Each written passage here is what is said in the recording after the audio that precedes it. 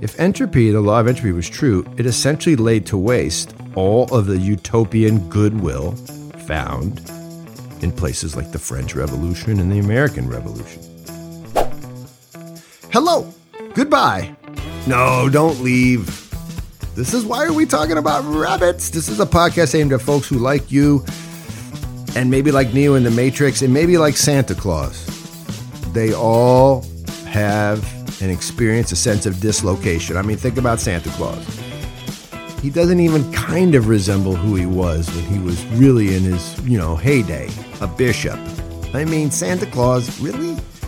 Okay, look, this is a podcast for you around the holidays, and it's about freedom. And we're sharing it on Watar. And the rabbits, those rhetorical things that pop up, and we're not even dealing with those. We're going right to the heart of the matter. Heart of the matter. We're going right to freedom.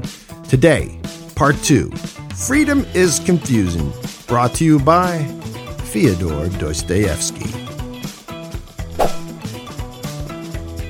In this episode, we're going to look at Fyodor Dostoevsky, a Russian. So, I want to pick up where we left off last week.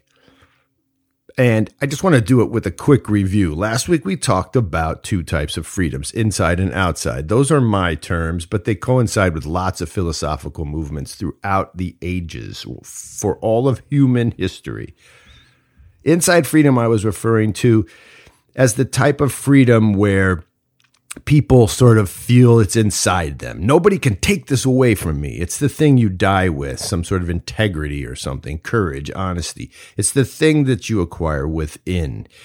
In history, many ligs, now ligs come from the Latin root there, from the word religion, and I'm using it the way we think of ligaments. They hold your worldview together. So religion is the thing that holds your worldview together, where many ligs have throughout history invited people into a pathway or onto a pathway that leads them to freedom. We talked about that last week. That type of freedom gained from a union with the Creator, with God, that type of union was the preeminent notion of freedom for most of human history. It wasn't particularly political, the notion of freedom. Freedom wasn't spoken of that way. It was at times, but it wasn't the fundamental goal of a government to provide freedom. Well, that changes. So the second type of freedom, this is the kind of freedom you think about when you see an American flag or when you hear the words totalitarianism or democracy. We talked about how in America, the founding fathers, right, they offered a type of political freedom from the government, from those who hold power. This freedom has everything to do with law and with doing things either on one side or the other of the law. It's how much space you have to be, quote, you. So in history, this kind of freedom presents as outside freedom. That's what I'm calling it. So today, I want to look at these ideas because I think I'm going to introduce to you someone who shoots down the middle, who's able to understand freedom in a particular way, a magnificent way, what I would call a divine way. He's touched. And his name is Fyodor Dostoevsky. He's a Russian.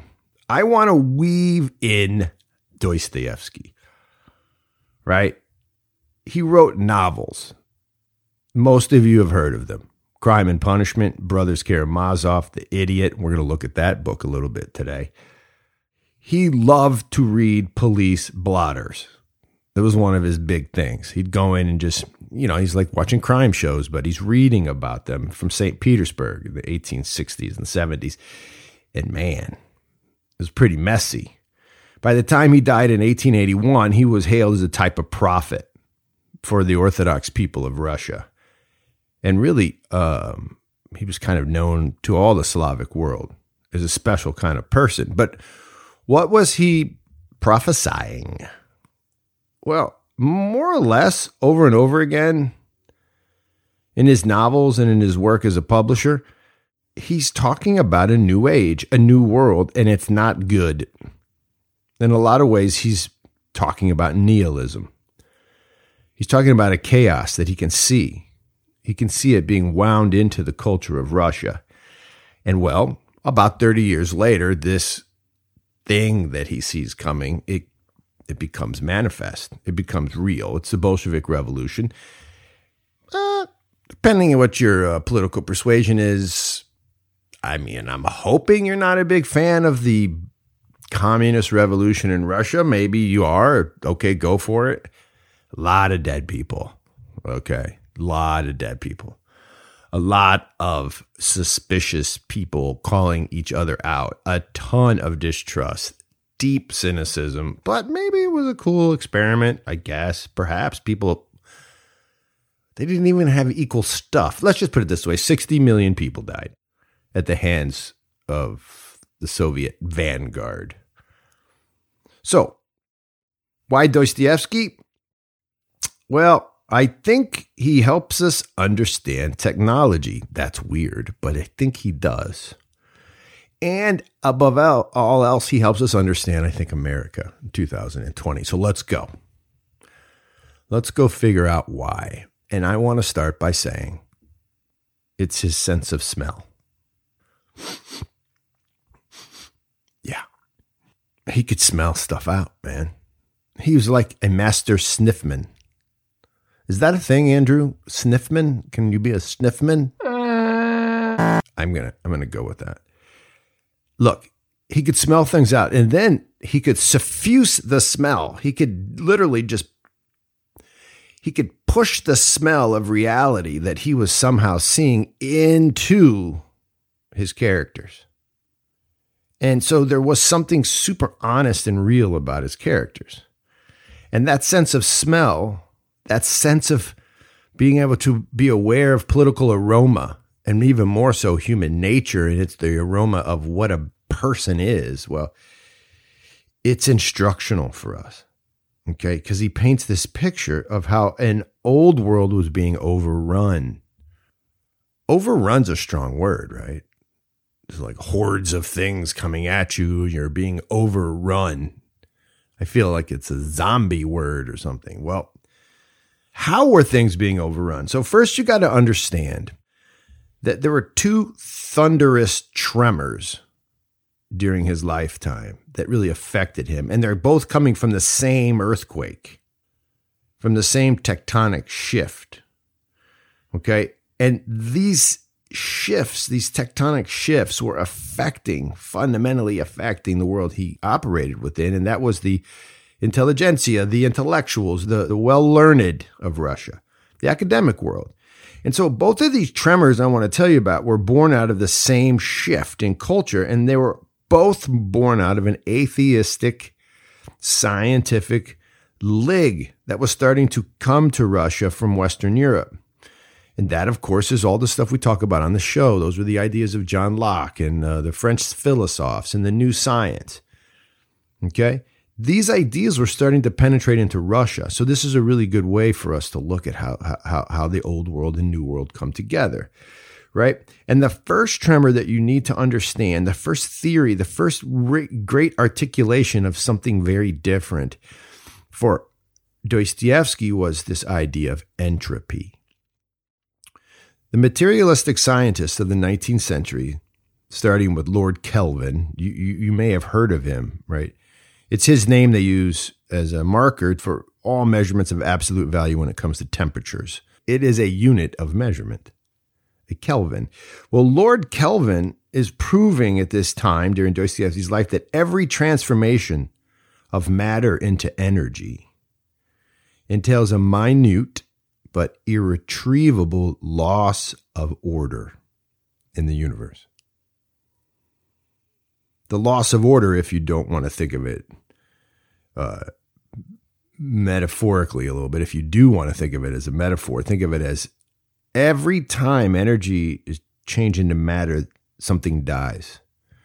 So this becomes the second law of thermodynamics. It's known to us as the law of entropy. To Dostoevsky, he called it the law of decay. Kelvin's discovery had unique impact on Dostoevsky, but also on the Protestant mind of the 19th century. So Protestants here are dominating Northern Europe. They are right, responsible for the great thought centers of Northern Europe, the Protestant mindset. And how did they deal with entropy before we get to Dostoevsky? Well, this law of entropy sort of backed up their Christian notion of a fallen world. It implied a slow death, fated degradation, right? All organized form would fall apart. It said that the world, the material world, can't go on forever. You feel all that apocalypse in that? Well, that's the scientists saying that about their own world. The Protestants looked at that and they said, yeah, man, you're just describing the fall of man. You're describing what happens because mankind sinned against God. They feel like the materialistic science popping up all around them may be, in fact, showing them what they already knew. Right? It's saying what they were saying. The Protestant mind of the 19th century was saying that science is sort of cool. It proves what we already knew. And in this way, the Protestant ethos was able to subsume, take in the new science. The Orthodox in the East are going to have a much harder time with this. But for the non-Christian intelligentsia, this is what's really interesting to me. When the law of entropy and all these scientific ideas become real, the law of entropy has a particular place in the new atheistic society of the 19th century. The impact of this law was deeply disturbing for non-Christians, for secularists, because it described what lay in store at the far edges of the materialist paradigm. If entropy, the law of entropy, was true, it essentially laid to waste all of the utopian goodwill found in places like the French Revolution and the American Revolution. All of the utopian goodwill, all of the ideas of making a better world, they were put to the test. Entropy said that wasn't going to happen. If you're a revolutionary trying to create a utopian world, a better world, a more perfect union, the scientists are telling you, yeah, your little shining building, city on the hill thing you're doing, yeah, that's doomed. Well, the ideas of entropy, it sort of sent everything toward this pointless death. It kind of made your efforts to create a better world seem pretty damn pointless. It was like the more cool stuff I invent to make everyone happy, the more I send death into the world. Ouch. And this point was not lost on our pal Dostoevsky, the guy I'm telling you about today. In fact, it could be said that his book, The Idiot, is in fact a tome to the idea of entropy. In the book, a long book, okay, good luck. But if you head in, it's worth it. The main character, Prince Myshkin, he's a fool. Yeah, he's not progressing in life. He's also not progressive. He is simple to the point of making other people feel very uncomfortable. He says exactly what is on his mind, and most of what is on his mind is thoughts about his own weaknesses and how he's kind of slow, and he lets people know it. He's crazy vulnerable in front of people, and he's sort of slow and almost still. The other characters in the book, all of them, they are not still. They are circulating and undulating and moving, and all of them are at odds with each other, sort of like atoms bouncing off of each other. And none of them sits with a thought for very long. They are vain, the characters that this Prince Myshkin is getting to know. They are aristocrats, and their actions all lead them in the book toward death and destruction. Entropy. One of the main characters, a man named Hippolyte, he's dying. He has consumption. Tuberculosis is what that is. That's what they called it in the 19th century. And at a gathering of his friends and acquaintances, this is in the book, he discusses a famous painting, a real painting of a dead Christ. It's done by a Renaissance painter, Hans Holbein, about 200 years before the book is set and 300 years ago for us. Hans Holbein paints in the Renaissance form a really striking dead Christ. It's famous, this painting, for its realness. It's famous for its anatomical accuracy. It's a perfect rendering of death, right? And the death, the emptiness in the Christ figure of the painting, it is stark, and Hippolyte is pointing to it in this scene from the idiot. He's pointing to it and saying, look at it. Check out the painting in our pod notes. There's a link to it. It's intense.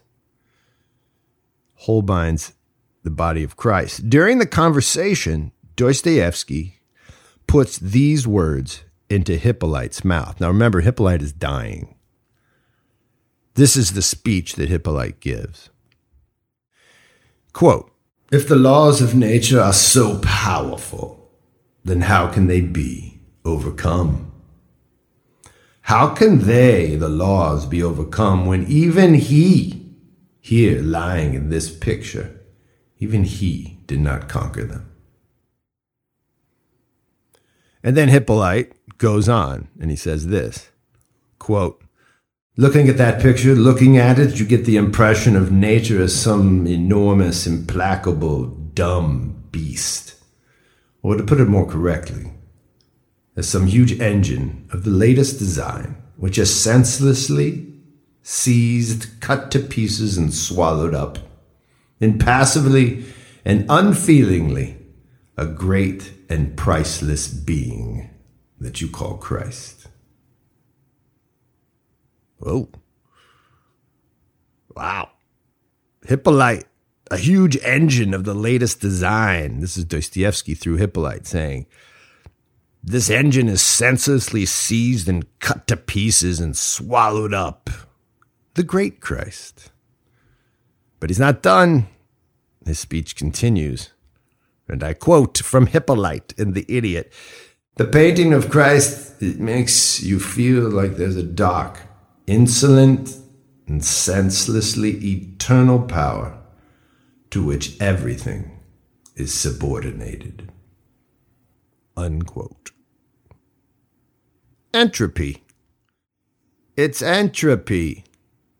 The scientists, Kelvin, is identifying a law in nature that has been identified since forever. Death swallows everything up. Yikes. There's more to say about this, and I'm gonna. But before we do, here's a moment of joy. Andrew, music? This is our ad, and I love this advertisement because it's for a great partner of ours that's doing great work.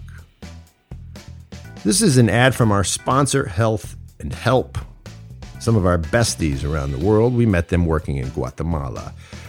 Health and Help builds clinics to provide care for patients of every nationality, faith, and sexual orientation. Our patients receive the necessary medical treatment regardless of their ability to pay for it. Every person on the Health and Help team understands their mission. They become better people by serving others in their medical needs. First Things Foundation, that's who sponsors this podcast. Well, we've partnered with them in Guatemala and Nicaragua. And, well, if you want to learn more, check out our pod notes. Go and support Health and Help because they go to crazy lengths to find the most vulnerable and provide medical care for them long term.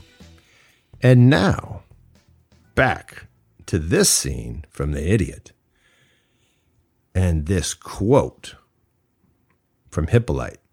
Remember what he was saying only moments ago before the cool advertisement interruption? Here's what he was saying. He said, "The painting of Christ makes you feel like there's a dark, insolent, and senselessly eternal power to which everything must be subordinated." Bum, bum, bum. You see, this is the idea of entropy for Dostoevsky, and it's real. It's the devil. It's the eternal power of darkness. But the point of it all in this scene is that the characters in the room see entropy that law in the person of Christ. Christ is dead in the scene. Like the idea is dead. The idea of life is dead.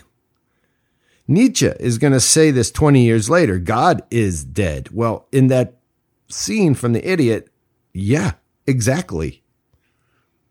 But more importantly than God is dead is so is redemption, so is hope. Entropy, the scientific explanation of death, of the demonic non-meaning darkness, right? The scientific, very rational explanation, that idea has come alive. God might have died, but entropy as a way of explaining the world is alive and well. And Dostoevsky sees this. You see, entropy as an idea is all the rage in the new intellectual classes of Europe. But for Dostoevsky, his book is about a perfectly idiotic, humble man. And that book is meant to point out what really is dead. And what's really dead is the idea of resurrection. But it gets worse. Entropy is the first major tremor that shoots through Dostoevsky and makes him nervous about what are they bringing to us? I don't know. Maybe the law is true, but why is the law getting elevated over the conversation about redemption? Why is the fascination suddenly with the dead body Christ? Why not with the alive body Christ? Why is the new fascination in Western Europe all about the dead, how you can paint the dead so perfectly, including God, when in fact we should be looking at the alive Christ, the resurrected Christ? What's going on there? That's the first tremor for Dostoevsky. The second one is a little even worse. The other massive idea in science at just this time is the notion of evolution. Darwin's theories were hot stuff. Think of it like one of these CNN tickers, like the one on the COVID cases. You just tick, tick, tick, tick, tick, tick, tick, tick, tick, tick. It's just on the side of the screen. You can't even listen to like whoever's Donnie Lemon because all you're watching is the numbers. Well, this is kind of Darwin's ideas exploding into Western Europe like that. They're in all the newspapers. They're challenging major fundamental traditions, right? In the educated world, these things are blowing up. They're literally like an answer to a prayer, if you think about it. If there is no God, right, this is the new academia. This is guys like Karl Marx. If there is no God, how do we explain our existence? Oh, bam, Charlie Darwin just did it. Charlie Darwin explained where we come from, and there is no conversation about God. Bum, bum, bum, bum, bum, bum, bum, bum, bum, bum, bum. We did it. It's an origin story. Darwin's determinist theory was particularly disturbing to old worlders, as you might imagine, but for Dostoevsky, there were two key ideas, and you see it all throughout his writings. There was no teleology. There's no conversation in Darwin about the end things, the purpose of things. Teleology. What's the purpose of our existence? For Darwin, there's a beginning, but there's no end. Humans are just a temporary end product of some everlasting and random evolutionary process. Humans were not particularly special. They aren't like the ones that run the world. They don't have any moral imperatives. There's no point to their life except to survive. And so therein, you see a second big scary reason it unnerved the old world types like Dostoevsky. Evolutionary theory stressed competition as a natural condition of all things, humans included. And here's a really important point. This competition was not just one species against the next, but it was a competition between members of the same species. You know that's true. You can feel it, right? Heavy things lightly. You can feel that when you get a text from your real estate broker during your house hunting portion of your life, you fly to go see that property. Because you know deep down, this is a giant race against thousands of others to find the house, the very place you will live, the roof that will cover you from the elements. You need to run quickly.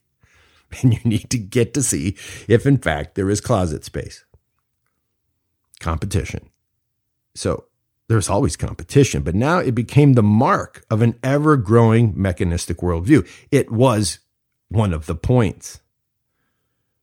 And Dostoevsky smells out how ugly and soul-destroying such a worldview would become. In an article in 1873, this isn't him writing a novel, he's just saying it, from his monthly magazine Vremya, which means time, he says as much, and I quote, "Give all these exalted modern teachers a real chance to destroy the old society and build it anew, and there will result such darkness, such chaos, something so crude, blind, something so inhuman, that the whole edifice of modern civilization will fall apart under the curses of all mankind." Woo, happy time. Yeah, the whole edifice of Western civilization will fall apart under the curses of mankind. If you let the scientists, well, not really the scientists, the scientisms, if you let the scientific philosophers in charge. That's what he thought. Yeah, this was that dude. He was smelling out a way of being, a Western way of being, that if it became the modus operandi for human beings, right? If it became the way we designed outside freedom systems, political systems, if this was the way we tried to achieve freedom using this rationalistic science, yeah, we would literally destroy what we know to be human beings. Now, I don't want to scare the living crap out of you because it sort of feels like that, but he's not that crazy, because go read about transhumanism. Just do it. I actually don't want you to do it, but if you do that, for our thousands of downloading people, if you do read about transhumanism, don't blame it on me. Although you could, because I'm trying to get you to go read it, but Dostoevsky is saying something 150 years ago that now is literally an idea. Human beings aren't good enough. They need to be melded and molded together with machines, technology. It's a thing. It happens to be a thing that's pushed by one of the guys who also loves to go and organize Davos and loves to talk about the Great Reset. These are all things. These are not conspiracies, people. This is just reality. So transhumanism, I'm not saying like someone's trying to make us into transhumanists, someone in American political power. I don't know, but that's definitely a thing. It's definitely like, do you think something exists called self-esteem education? Do you think someone wrote about that and was like, hey, I think kids should be educated in self-esteem? Yeah, that's the 1970s. And guess what? Everybody did get educated that way. It was a thing in someone's mind that became a thing inside of the schools, that became a thing inside of the hearts and souls of human beings. Now everybody thinks they need self-esteem. That happened. It went from idea to practice to reality.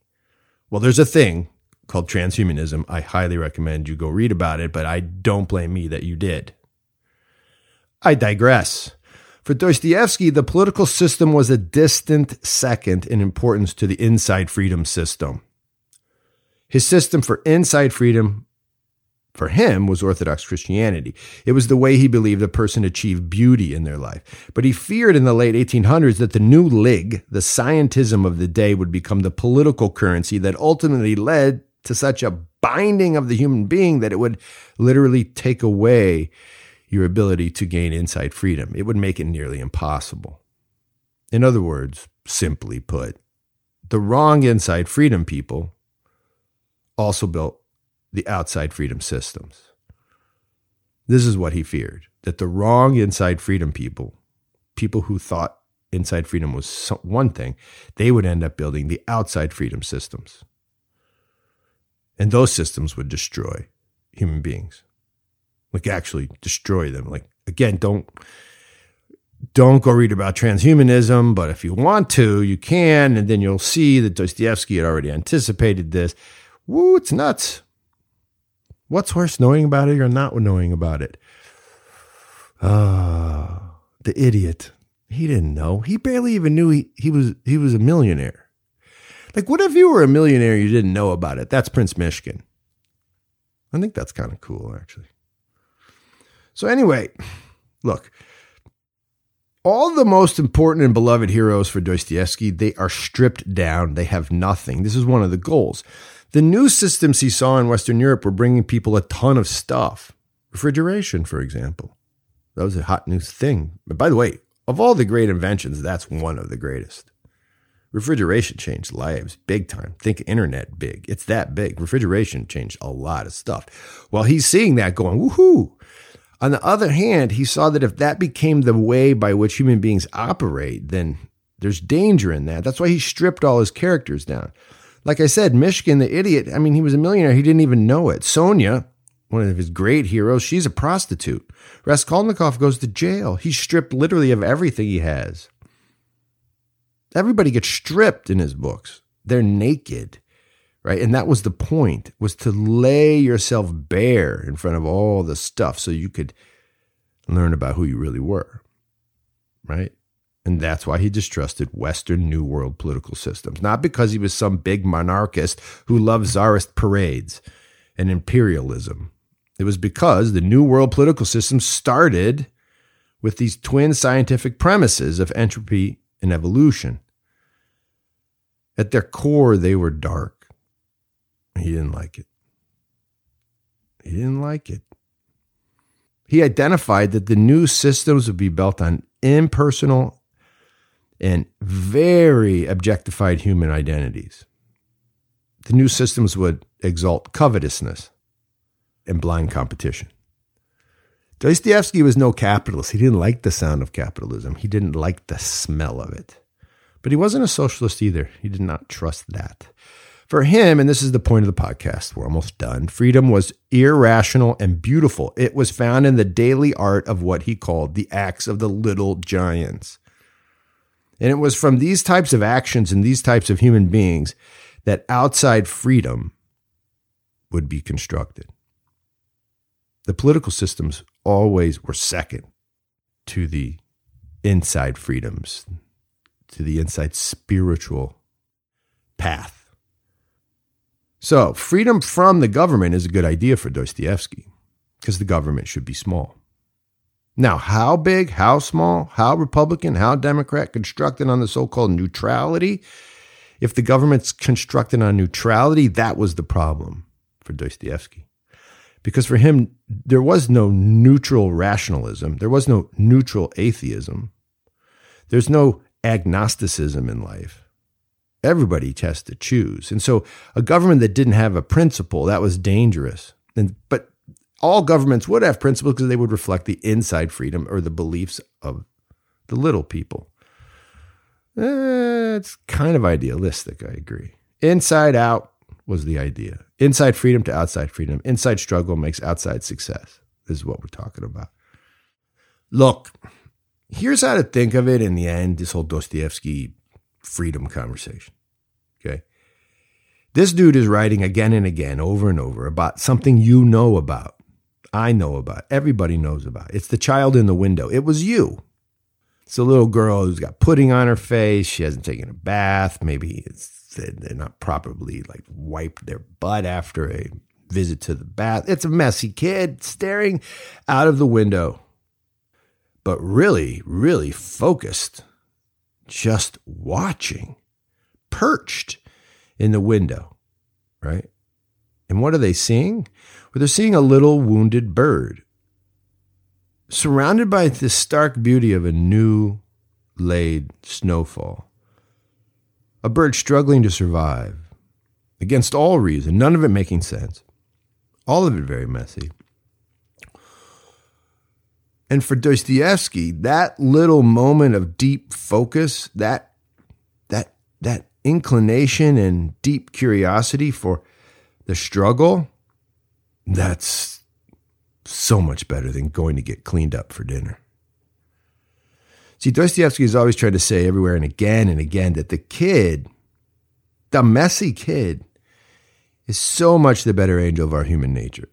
And that to clean him up for dinner or for school or for the proper productive life, to subject him to the scientism of the soul, to efficiency, that is a type of entropy. That's a type of decision for the kid that literally will just gut him.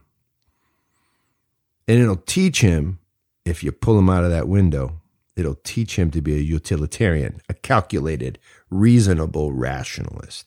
And for Dostoevsky, the key is to shout, "No, let that kid be. Open the door and let him go save the little bird.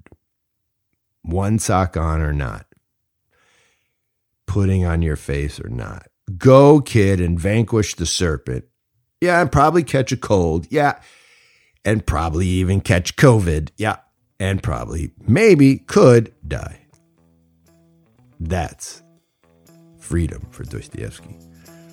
It's irrational, but it's life.